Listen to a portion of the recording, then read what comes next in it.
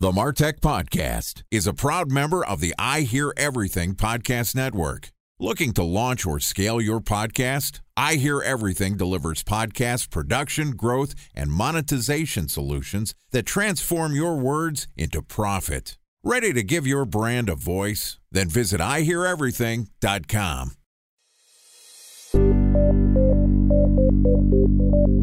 From advertising to software as a service to data. Across all of our programs and clients, we've seen a 55 to 65% open rate. Getting brands authentically integrated into content performs better than TV advertising. Typical lifespan of an article is about 24 to 36 hours. If we're reaching out to the right person with the right message and a clear call to action, then it's just a matter of timing. Welcome to the MarTech Podcast, a Ben J. Shap LLC production. In this podcast, you'll hear the stories of world-class marketers that use technology to drive business results and achieve career success. We'll unearth the real-world experiences of some of the brightest minds in the marketing and technology space so you can learn the tools, tips, and tricks they've learned along the way. Now here's the host of the MarTech Podcast, Benjamin Shapiro. Welcome to the MarTech Podcast. Today we're going to discuss the practice and value of building a community as a marketing channel. Joining us is Jacob Peters, who is the co-founder of ComSoar. ComSoar is a community control center that places powerful analytics, automations, and engagement tools for world-class communities focusing on B2B SaaS brands. So far this week, Jacob and I have talked about the value of owning and growing your community, how to set up your community for long-term success, and today we're going to talk about driving engagement and business results from your community. Okay, here's the last part of my conversation with Jacob Peters, co-founder of ComSoar. Jacob, welcome back to the MarTech Podcast. Thanks, Ben. Glad to be here. Excited to have you back on the show. This week, we've been talking about why you should grow a community, how you can think about getting people that are interested in your brands, products, services, content together in a room, what's some of the value of that, and also some of the dynamics of actually getting them into the same place at the same time. It's great to onboard people. It's great to put them on a path towards engagement. Talk to me about keeping engagement levels high when you're in a community, and then how do you convert that engagement into actual business results? Let's start off at the beginning, not just onboarding and teaching people your traditions. How do you keep them engaged with your community? So we touched on this a bit in the last podcast, but one of the main things is consistency and tradition. There's a big misconception that if you stick a bunch of people in a room or stick a bunch of people in a virtual setting or a virtual event or a Slack community, for example, that engagement is just going to happen. And oftentimes the community manager, the community leader has to be the one to stoke the fire and to start the initial conversation. There's actually a famous example of this from the early days of Reddit, where the co-founders actually had to create fake accounts to stir up engagement among early community members because there just wasn't enough conversation going on organically. So they kind of had to jumpstart things.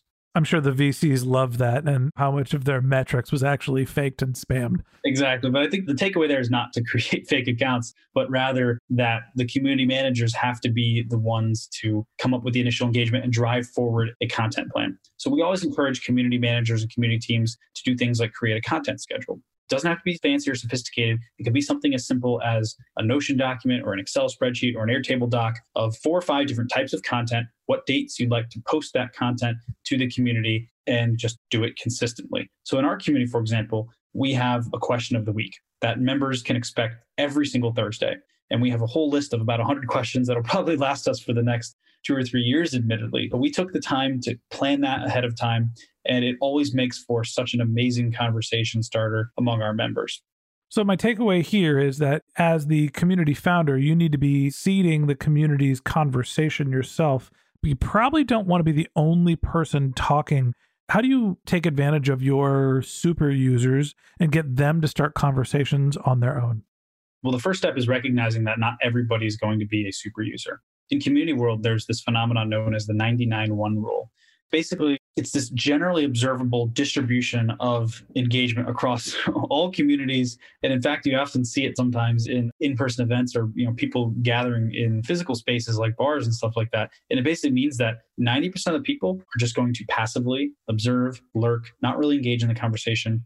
9% of people are going to actually be engaging in conversation, talking, and then 1% of people are going to be driving the conversation. Those are the content creators. So it's 1% of the people are creating the content, 9% of the people are engaging with the content, and then 90% of the people or community members are really not doing too much at all other than lurking or passively observing.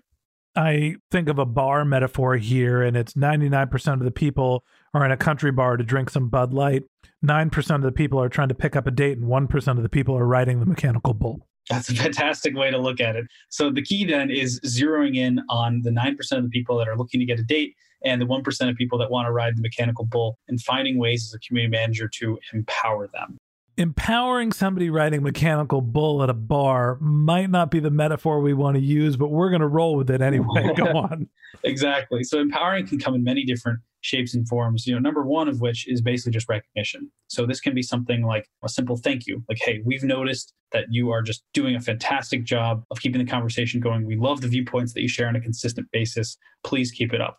Depending on the community tools and platforms that you're using, this could come in the form of something like a gold star or some sort of badge of recognition. You could send them swag if you have physical stickers or t-shirts and stuff like that. In the country bar example, I think it's a Jaeger bomb. Yeah, you could buy them a Jaeger bomb. Exactly. Tell me when the last time you heard Jaeger bomb was. It's been a while. Right.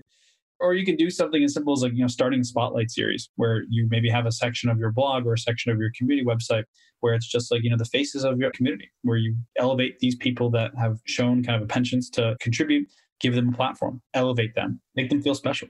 Okay, so you're seeding the conversation yourself, you're figuring out who your super users are, you're giving them some recognition and maybe some incentives to continue to engage with the community.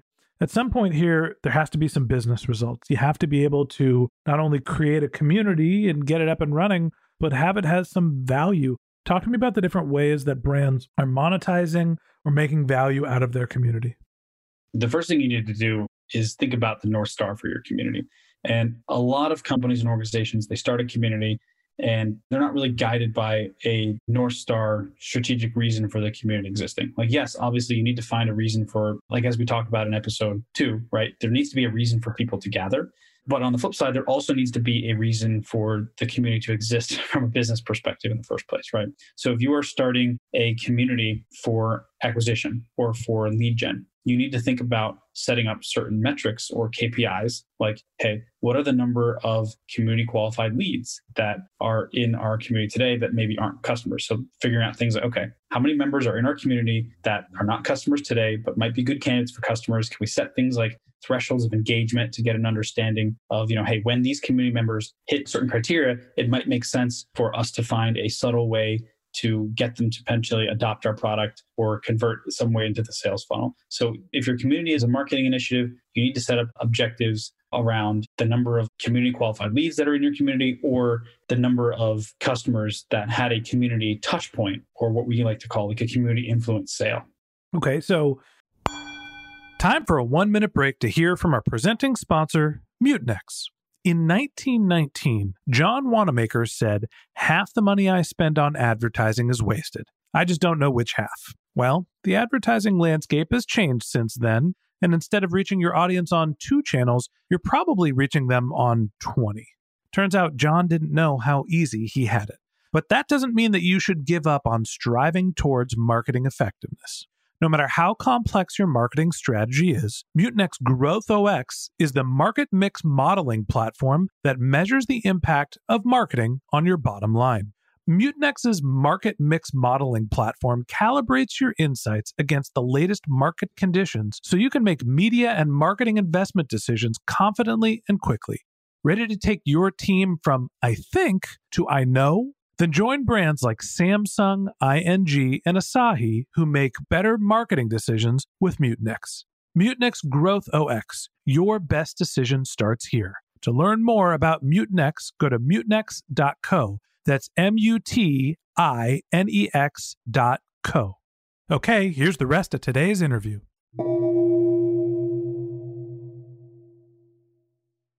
A special thanks to our presenting sponsor, Mutinex. Ready to take your team from I think to I know?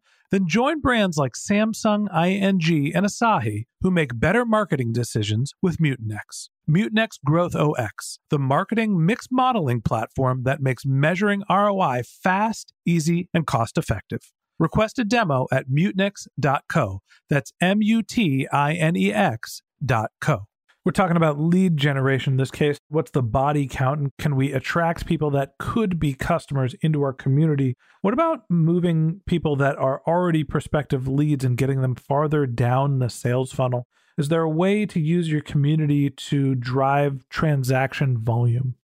So you have to be very careful about this, because the number one thing that is necessary for a community to exist, and if there's no trust, there's no community. And as we talked about earlier, people don't like to be sold to. So the second that you make a community feel transactional as opposed to value add, and you become overtly salesy or pushy, you have the danger of poisoning the well. So the way in which you think about converting or getting community members that might be prospects to adopt your product or think about your product has to be done in very subtle ways. I understand that you don't necessarily want to overtly sell when you are creating your community. You're not trying to bring people into the community to deliver them marketing messages. What are some of the ways that you can still derive value without directly selling to your community? One of the biggest ones is content. Community members generate a lot of content. If it's a digital community platform, they're constantly asking questions, they're helping one another, they're sharing like best practices and resources. I mean, that's all content that you can keep your pulse really close to and mine. And it can help inform content that you're writing, or you have the ability to elevate community members and say, hey, we noticed that you wrote this amazing response to XYZ question. We'd love to feature it on our blog. Or, hey, we'd love to feature this in one of our upcoming campaigns. And it makes that community member feel special. It creates free content for you as the company or as the organization. And that content then has the ability to bring in more users either to the community or into your sales funnel. And then it also makes that community member develop an even deeper affinity with the community and just give them another reason why they might want to think about considering your product. Yeah, the other thing that occurs to me is that when you're onboarding members to your community, you mentioned before that there's the idea of having them fill out a form to collect information. When you're collecting that user information, that can help you build your lead funnel, and that can help drive activity in your email outreach, some of your other marketing channels, drive people to webinars, the content that you mentioned as well. So I think that there's a couple other ways without actively selling to someone in your community to still engage with them and drive them into your sales funnel. Exactly. I guess another business reason for starting a community can be product feedback. So anytime you have community members in an industry or users of a product in a centralized place where they can connect with one another, they're naturally going to talk about things that you probably never even thought about or considered, or they're going to share certain unique ways in which they're using their product or wish they could use the product that you can then tap into to ultimately create a better product experience. That's one additional way in which companies can think about tying a community back to a business objective. It gives you a unique ability to observe the conversations of your existing or prospective customers and understand truly how they feel about your products or services without actively asking them about your products or services. Having other customers and other leads bring up your products in a natural conversation. Exactly. Nobody wants to fill out a survey, right? It really does shorten the feedback loop. Absolutely. Okay, Jacob, I appreciate you coming on the show and telling us all about community. As I mentioned at the top of our conversation, something that we're actively thinking about here on the Martech podcast. You've been very influential in how we think about building community. Tell me a little bit about ComScore. I know that you're focused on B2B and enterprise. What is the reason why someone should use a community management platform as opposed to just creating a Slack channel on their own? There's a number of different trends that we're seeing in the world of B2B community building. And that's number one, community is no longer being looked at as a singular experience or a single platform. A lot of the biggest brands and the biggest companies are creating multi-channel experiences for their members. They're creating many different touch points and ways in which community members can interact. We're seeing an absolute explosion of new community tools. In fact, we actually just launched a blog post and we identified 240 different community tools that are out there. And the startling statistic is that, 2/3 of them were created in the last 2 years or something like that. So there's a myriad of tools that people are using, and essentially ComScore helps you evaluate who is active across the multiple different channels. Am I thinking about it correctly? Exactly. You can think about ComScore as your community operating system, essentially. So it's a centralized place to view a 360-degree view of all of your community members, who they are, what they care about, how they're interacting with you across different channels. And then ultimately, once you have that data, you have the ability to be data-driven and metrics-driven about your community. So if your community objective is to increase the retention of existing customers, if your community is to find community qualified leads and prove that community is generating sales for your business, or if the objective of your community is to measure the number of deflected customer support tickets as a result of people talking with one another on a forum, as opposed to dropping a support ticket. Regardless of the metric that you're trying to track, having that data in one place enables you to be more data-driven about community. Now, we're still in the very early innings of community for brands and B2B businesses. Most companies don't have a community today. The ones that do, by and large, it's generally one or two community managers or community professionals. There's very few enterprises out there that actually have full-scaled community teams. Some big ones that come to mind are like the Zendesks, the Salesforces, and the Atlassians of the world. But we very much see a future where companies will have chief community officers and entire community teams and departments will be carved out as core functions within bigger businesses. And ComScore will be the tool and system of record for all of those employees to use day to day. Jacob, I think that you're onto something. I think that community is going to be increasingly important as consumers want to be advertised to less. And there is sort of we've hit maximum content. Driving engagement and staying in front of your consumers in a way that provides value to them is getting harder and harder. And community is one of the creative ways that brands can start to do that. Thanks for being our guest, and appreciate you coming on the show and talking to us about your work. Thanks, Ben. I had a ton of fun. All right. And that wraps up this episode of the Martech Podcast.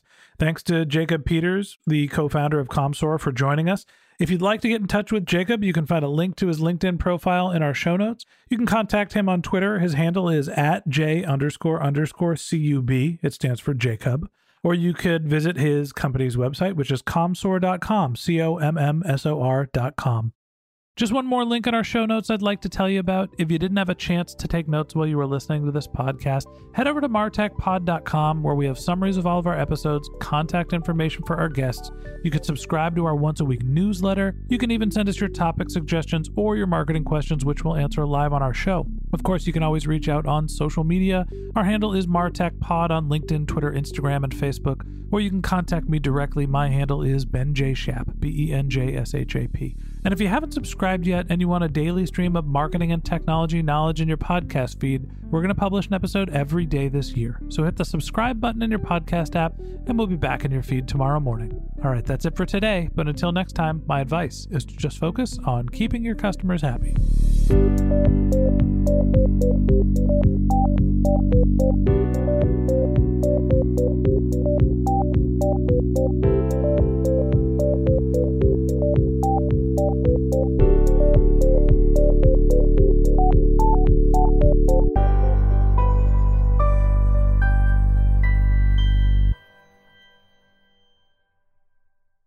Thanks for listening to the Martech Podcast, an I Hear Everything production. Looking to launch or scale a podcast like this one for your brand? Then visit iheareverything.com.